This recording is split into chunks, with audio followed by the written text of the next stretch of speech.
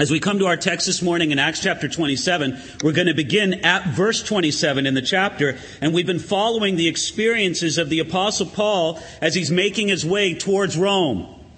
Paul was this great preacher and evangelist and church planter of the first century, and God had a special call on his life to preach before kings and rulers and high officials. And now God was going to send him to the greatest ruler in the world at that time, Caesar, who ruled in Rome.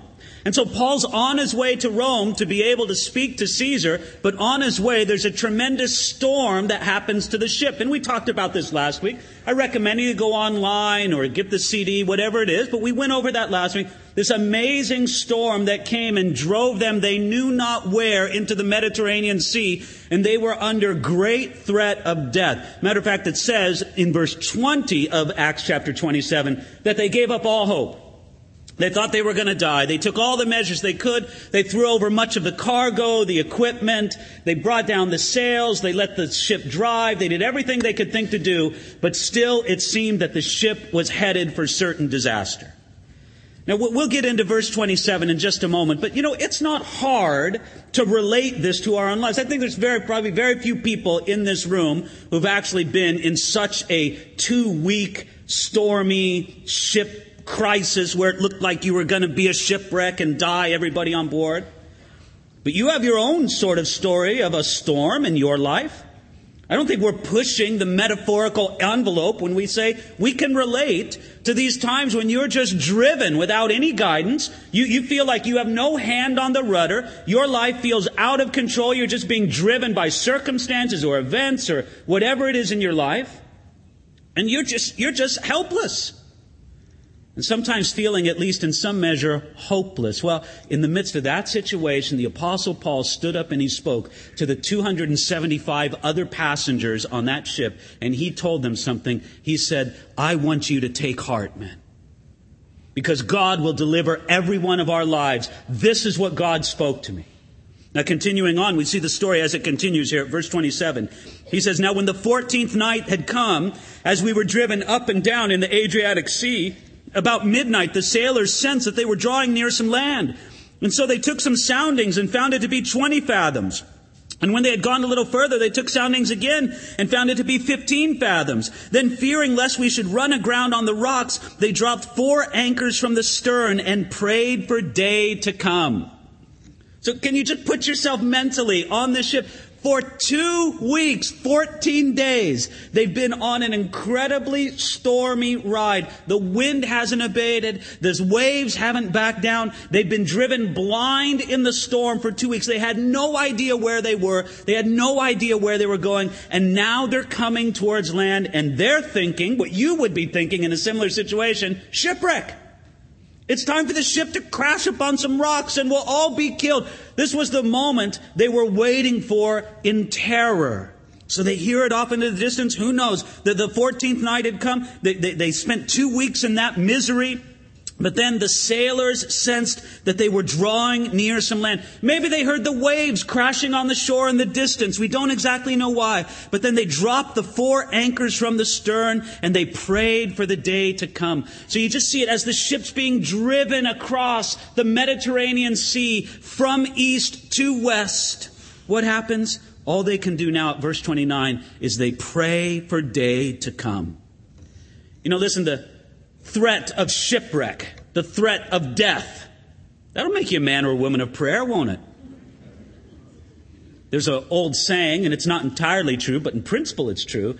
There's no atheists in foxholes.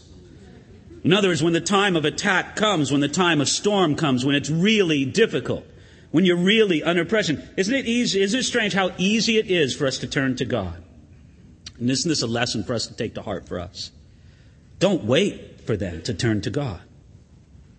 I imagine there might be somebody here this morning, and you're here this morning because of some crisis in your life. And you sense, with this season of crisis, I need to draw near to God. I need to listen to His voice more than ever. I need to hear from Him. Now, I'm happy that you're here. And if crisis has driven you here this morning, I'm sorry about the crisis, but it's good that you're here. But our doors are open when you're not having a crisis as well. But isn't it strange how at those moments people turned to prayer and they prayed that day would come, verse 30. And as the sailors were seeking to escape from the ship, when they had let down the skiff into the sea under pretense of putting out anchors from the prow, Paul said to the centurion and the soldiers, "Unless these men stay in the ship, you cannot be saved." Then the soldiers cut away the ropes of the skiff and let it fall. Do you understand what's going on here? They're getting near shore, and the crew of the ship says, "Abandon ship, who cares about the passengers?" Now, this isn't a very noble crew, is it? This is like crew, one of those cruise ships, that abandon ship at the first sign of crisis or something. It's exactly the same kind of analogy.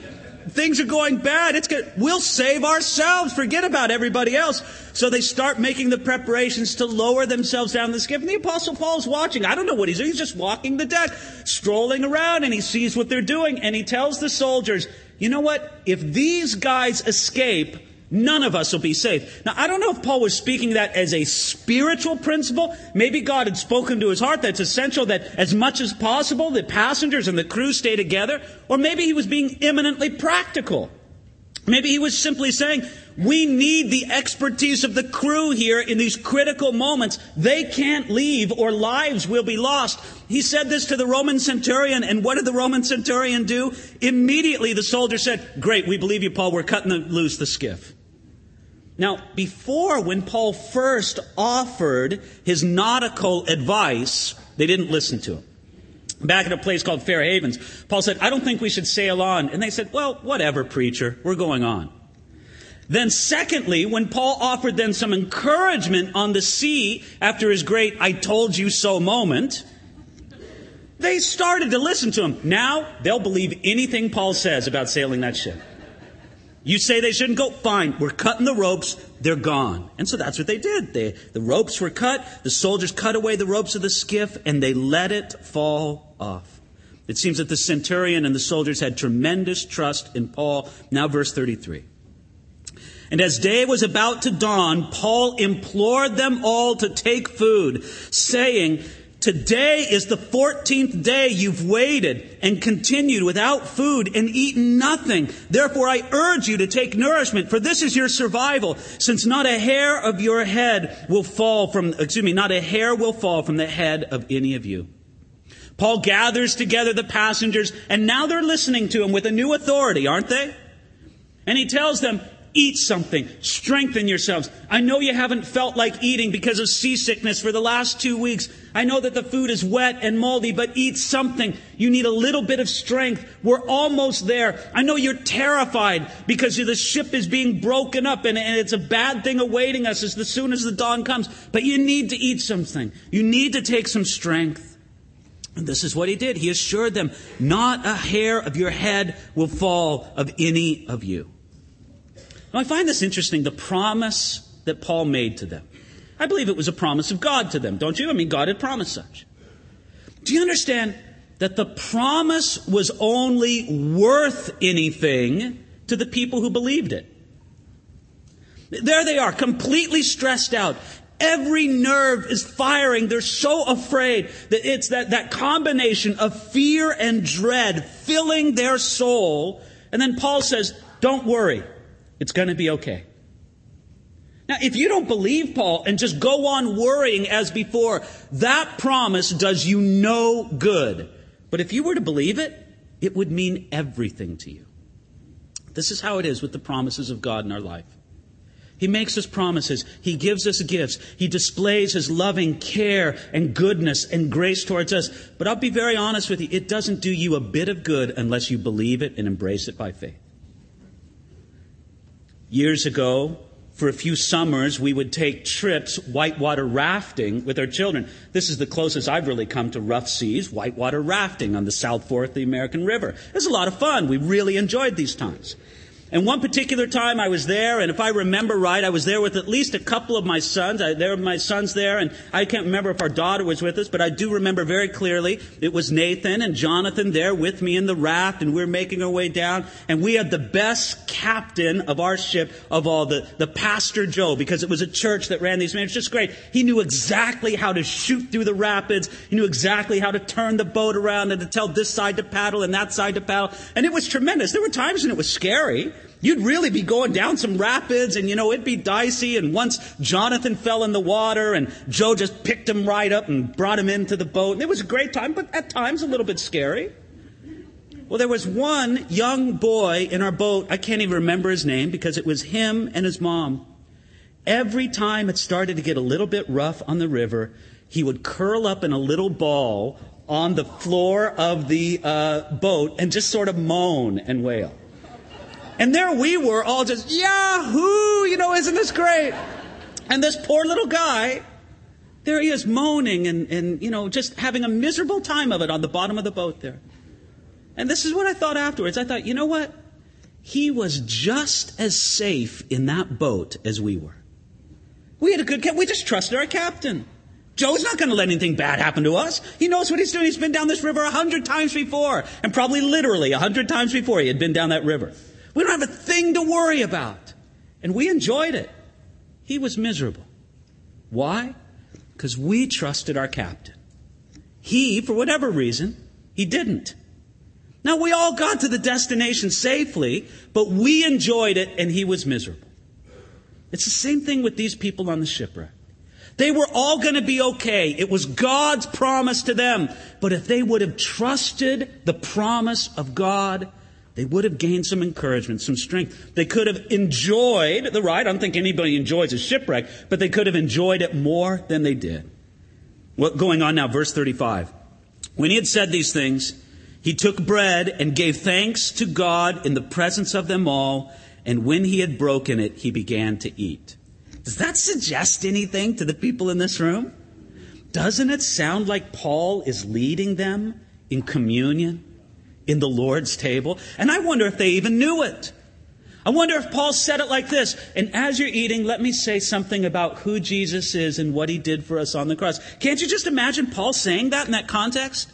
And maybe for some of the people, they didn't really get it. But for Paul and for those who believe, we know at least there were two other believers on that ship, Luke and Aristarchus. And who knows how many of them Paul led to the Lord. You got to figure that's a pretty fertile ground for evangelism when you're 2 weeks on a miserable ship. Yes, whatever, Paul. Yes, I believe.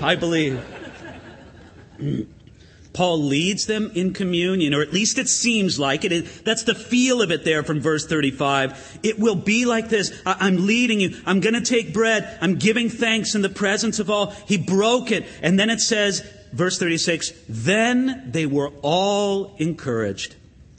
And they also took food themselves. And in all, we were 276 persons on the ship. So when they had eaten enough, they lightened the ship and threw out the wheat into the sea. The last of the cargo, maybe just what they were keeping for their own supplies, for their own nourishment. Forget it, no reason to keep that anymore. Shore is here. Jettison everything. Everything's off the boat. Now verse 39. When it was day, they did not recognize the land, but they observed a bay with a beach onto which they planned to run the ship if possible. And they let go the anchors and left them in the sea, meanwhile loosing the rudder ropes. And they hoisted the mainsail to the wind and made for shore. You can just picture all this in your mind. There it is. There's a beach. It looks like sand. Let's run for it. Cut loose the anchors. Put up the sail. Let's do whatever we can to run it aground because it looks like some sandy ground. And that's exactly what they did. Now, verse 39 also tells us that they didn't recognize the land. They didn't know where they were landing. But we know, and they learned a little bit later, it's actually they came to an island called Malta. The place where the ship came aground is now called St. Paul's Bay. Now, I want you to notice something. I know you can't see it all that well on the map that's on the PowerPoint, but what they did was they just ran free, and who knows how many loop-de-loops. On the little line I make on the PowerPoint map there, it looks like a straight line. Friends, it might not have been a straight line at all. They might have been running quite a few loop-de-loops there, going who knows where in the Mediterranean Sea. They drove blind for 2 weeks, and then they came to the island of Malta. And what you need to understand is the island of Malta is just this little island in the midst of the Mediterranean Sea. They had no hand on the rudder, but they landed at exactly the right place. Matter of fact, if they would have swept by Malta, which was entirely reasonable, there would have been another 200 miles to go on the Mediterranean until they would have hit the Tunisian coast. And nobody would have expected the ship or the people to last that long. And so they hit this little speck in the middle of the Mediterranean, because even though there was not a single human hand on that rudder, can't you see God steering the ship exactly where he wanted it to go so that it would come to the island of Malta? So verse 41, but striking a place where the two seas met, they ran the ship aground, and the prow struck fast and remained immovable, but the stern was being broken up by the violence of the waves. You can just picture this, you can almost feel it. The ship's rushing towards shore, and then all of a sudden there's a tremendous collision as it implants its prow right there into the sand. And so that's stuck firmly into the sand. But what happens to the back of the boat? Well, those waves, that stormy condition that had lasted for weeks, it suddenly didn't turn off so that they could have an easy exit from the boat. No, the waves are crashing on the stern of the ship, the back of the ship, and it's breaking it apart. And everybody understands it's now or never. We have to get off in this wind, in this storm, in this driving rain, and hope we make it to shore. Verse 42. I love verse 42. If it wasn't bad enough, verse 42. And the soldiers' plan was to kill the prisoners, lest any of them should swim away and escape. You know, just when you think it's as bad as it could be, they're all wondering, will we ever survive? And the soldiers are wondering, will we ever be able to kill them all? Now, there were 276 passengers on the ship. Not all of them were prisoners. We don't know how many of them were prisoners. In my mind, I'm thinking, and this is just a guess, I'm thinking 20, 30 of them were prisoners. I really don't know. It could have been more. But let's just say you had 20, 30 prisoners on the ship, and the soldiers are thinking, we have to kill them, because if we don't kill them, they're going to escape. And if they escape, the penalty that they deserved goes upon our head. You see, most of those prisoners, not like Paul, most of those prisoners were going toward their execution. They were going to be marched into Rome, and at the Colosseum or a similar arena, they were going to face the gladiators or the wild beasts, and they would be publicly executed. That's the whole reason why they were going to Rome. Now, since those prisoners were destined to death, if by some reason they should escape, that same penalty would come upon the soldiers who were supposed to be guarding them. So the soldiers very logically felt, it's either them or us. I'd rather have them dead than me dead. So let's kill them all. But look at what happens here in verse 43. But the centurion, wanting to save Paul, I love that, kept them from their purpose and commanded those who could swim should jump overboard first and go to land, and the rest, some on boards and some on parts of the ship. And so it was that they all escaped safely to land. They all got there. Isn't it wonderful, the favor that God gave Paul in the eyes of the centurion? And that favor kept Paul and all of the prisoners alive. And it was in fulfillment of what God had said to Paul that God has granted all those who sail with you. Friends, God's word never fails. He made that promise, and in the most unlikely of circumstances, that promise was fulfilled, and they made it to shore. Now, one thing I do have to add about verse 44. Verse 44 is famous among, well, at least California Bible students, because it's the surfing verse in the Bible. At least in the New King James Version, this is what it says. It says, and the rest, some on boards and some on parts of the ship, they came to shore. Well, if they came to shore on boards, it could have been that Paul surfed to the shore of Malta. Now, it could have been that they were so weakened by the storm that all they could do was bodyboard in. But there could have been some stand-up paddlers among them. I don't know. But if you want a biblical justification of surfing, here it is. Make a note of it in your Bible. Acts chapter 27, verse 44. Now, we're going to come a few verses into chapter 28. Let's take a look at it. Now, when they had escaped, then they found out that the island was called Malta. By the way, the name Malta means refuge. Isn't that a great title for this island? They came to Malta, and the natives showed us unusual kindness, for they kindled a fire and made us all welcome because of the rain that was falling and because of the cold. You have to put yourself in this mentality. They were in a terrible storm that lasted weeks, and so the waves were pounding, the wind was blowing, it was cold, it was wet, it was miserable. They were so happy to be on shore. By the way, can you just imagine how happy you would be on shore after 2 weeks of that? You would be kissing the beach on the sand. Just you couldn't believe how fortunate you were, how blessed you were to be saved. And not only that, but it says there in verse 2 that the natives made them all welcome. They built a fire. They welcome. Please come. We can tell you're miserable. We can tell you've been through a great ordeal. Let us comfort you. Let us bless you. Now look at verse 3. But when Paul had gathered a bundle of sticks and laid them on the fire... By the way, isn't it wonderful to see the great Apostle Paul helping in a very practical way? He doesn't just find some kind of ancient Maltese equivalent of an easy chair and say, Luke and Aristarchus, why don't you guys get to work? No, he's gathering sticks. They need wood for the fire. We're cold. Let's do it. So Paul says, well, I'm worthy of this work. I'll just go and start doing it.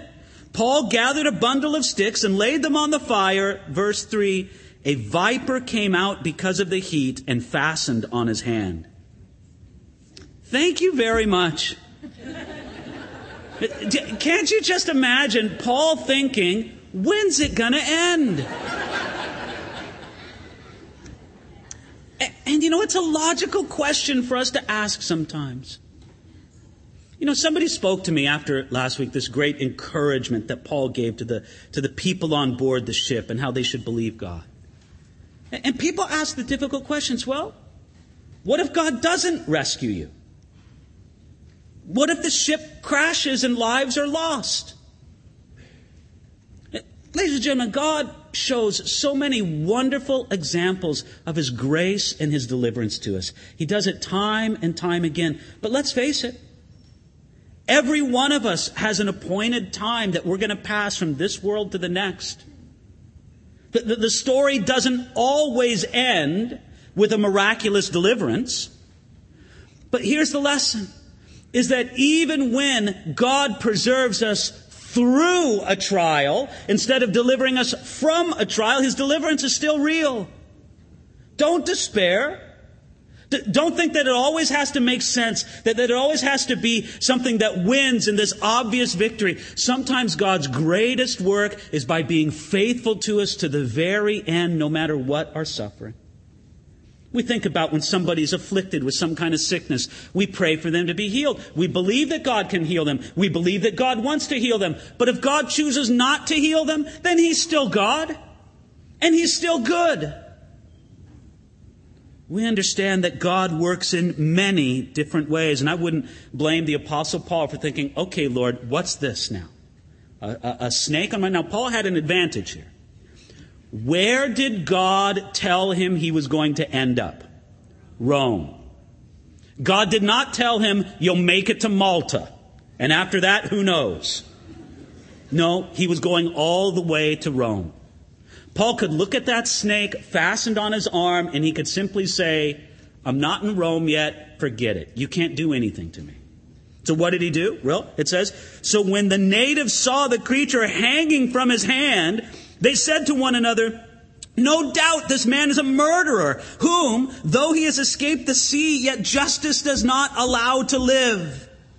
So you get the picture. The viper comes out of the wood pile and it grabs onto Paul's arm, or actually on his hand, and they see it and they exclaim, what? This is it. This is exactly, the man must be a murderer. He must deserve this. Justice will not allow this man to live. That's what it is in verse 4. Now, they believed, the natives of Malta, They believed that justice finally caught up with the prisoner. And justice here is actually a reference to the Greek goddess of justice, Diaki. The natives, believing that Paul was a prisoner, they had assumed that he had committed some great crime, and the goddess of justice would not allow Paul to go unpunished.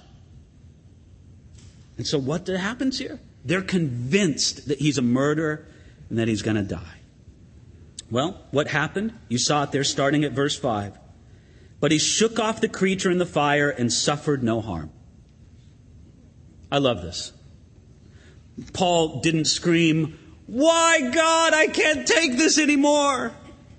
Can't you see that I'm serving you?" Paul didn't take a look around the people at the fire and say, "You know what, why didn't you guys collect the wood? If you would have collected the wood, maybe this would have been you and not me." Instead, almost calmly, he seems to shake the snake off of his hand into the fire, and he suffered no harm. Verse 5, however, he shook off the creature into the fire, suffered no harm. However, they were expecting he would swell up or suddenly fall down dead. But when they had looked for a long time and saw no harm come to him, they changed their mind and said that he was a god. Isn't that just perfectly human nature? It runs hot and cold, doesn't it? First, you're a murderer and you deserve to die. Justice will not allow you to live. Next, you're a god. Neither one of them were true. But Paul understood God has this purpose for my life, and it cannot be derailed. I can take God's past faithfulness as a promise for his future blessing and protection. But you know, actually, that there's a great picture here for us to see. When that snake bit Paul on the hand and the natives said, justice will not allow him to live, they believed that justice had a claim against Paul because he must have been a murderer. Do you know something about the life of Paul before he was converted by the power of Jesus Christ? I've got news for you. He was a murderer. He really was. And assuming Paul could understand what these natives from Malta were saying, it would have registered in his mind, they're right. I am a murderer. Justice, raw justice, might require that I die. But then Paul remembered, justice has been satisfied for me at the cross. Anything that should be poured out upon me by the justice of God, instead it was put upon Jesus as he hung on the cross. And isn't that the great message that Paul preached? The preaching of that message is the reason why he got in trouble all over the Roman Empire. Because he went around telling people that divine justice can be satisfied on their behalf if they'll put their trust in who Jesus is and what he did for them on the cross. And so if the snake bites you, it's as if the snake has no more venom. All the poison is gone. Do you know why? Because all the poison was poured out upon Jesus on the cross. There's no more poison in that snake of divine justice. Oh, it might bite you. Oh, you'll see it. You'll have to shake it off into the fire. Oh, other people may say, oh, well, he deserves it. On and on. No, divine justice has been satisfied. That's a toothless snake, and even if it has teeth, it has no venom, because all the venom that should have gone to you by divine justice was poured out upon Jesus. And here's the point. You and I, we can't survive that snake bite, can we? But Jesus could. Jesus could allow that serpent, so to speak, to strike him on the cross. And not only did he survive, he resurrected in glory, having finished it and having paid the price. Well, they looked at this and they looked at the triumphant apostle Paul and they said he was a god. They were wrong on both counts. He was a murderer, but that's not why the snake struck him. And again, he wasn't a god. But we saw this fulfilling the promise. God fulfilled his promise to Paul, first of all, in the providence of surviving the shipwreck. That's a big deal. They made it through. They were safe on land right now on the island of Malta. But here's the other place. God showed his goodness in having his justice satisfied. It had no more claim on Paul. Is that true for you? Can you say that God's justice is satisfied for you? If that serpent of God's justice were to strike you, is there any more venom? Is there any more poison in it? The only way to leach the poison out of that serpent is to trust in who Jesus is and what He did for you on the cross. Then His payment for sin counts unto you. But if you don't believe it, if you don't put your trust in it, the provision is there, but you don't take any credit for it. You don't take any account of it. It's not given unto you. It just happened. It happened for other people. But you can embrace it by faith, and it can happen for you. You know, on that ship, they took communion, or at least it seemed like it. Paul broke bread, and it seemed to be a sacred moment on that ship. Isn't it wonderful that this Sunday we're going to do the same thing? In a few minutes, Pastor Troy is going to come on up, and he's going to lead us together in taking that broken bread and that cup together. But I need to say, this needs to be a morning for you where either for the first time or as a renewal, you understand that Jesus took the poison for you. You're going to drink that cup. But I want you to only drink it if you can understand that Jesus drank a poison cup for you, and He could bear it so that the cup you drink right now could be sweet. That's what Jesus did for you. So I'm calling you right here this morning, either to do it for the first time with your trust in Jesus, or to renew it all over again by putting your focus on who Jesus is and what He did for you on the cross, so that divine justice can be satisfied. Just shake that snake off into the fire. Father, that's our prayer for this morning. We see the way that You preserve servants like the Apostle Paul. Lord, we've seen You preserve us many times. We see that this life of godliness, of following You, it doesn't insulate us from all trouble, not by any means. But it means that even in the midst of the storm, You're right there in the midst, fulfilling Your promise. So God, I pray that You would genuinely prepare hearts to come and to receive communion, Lord, Holy Communion at Your table.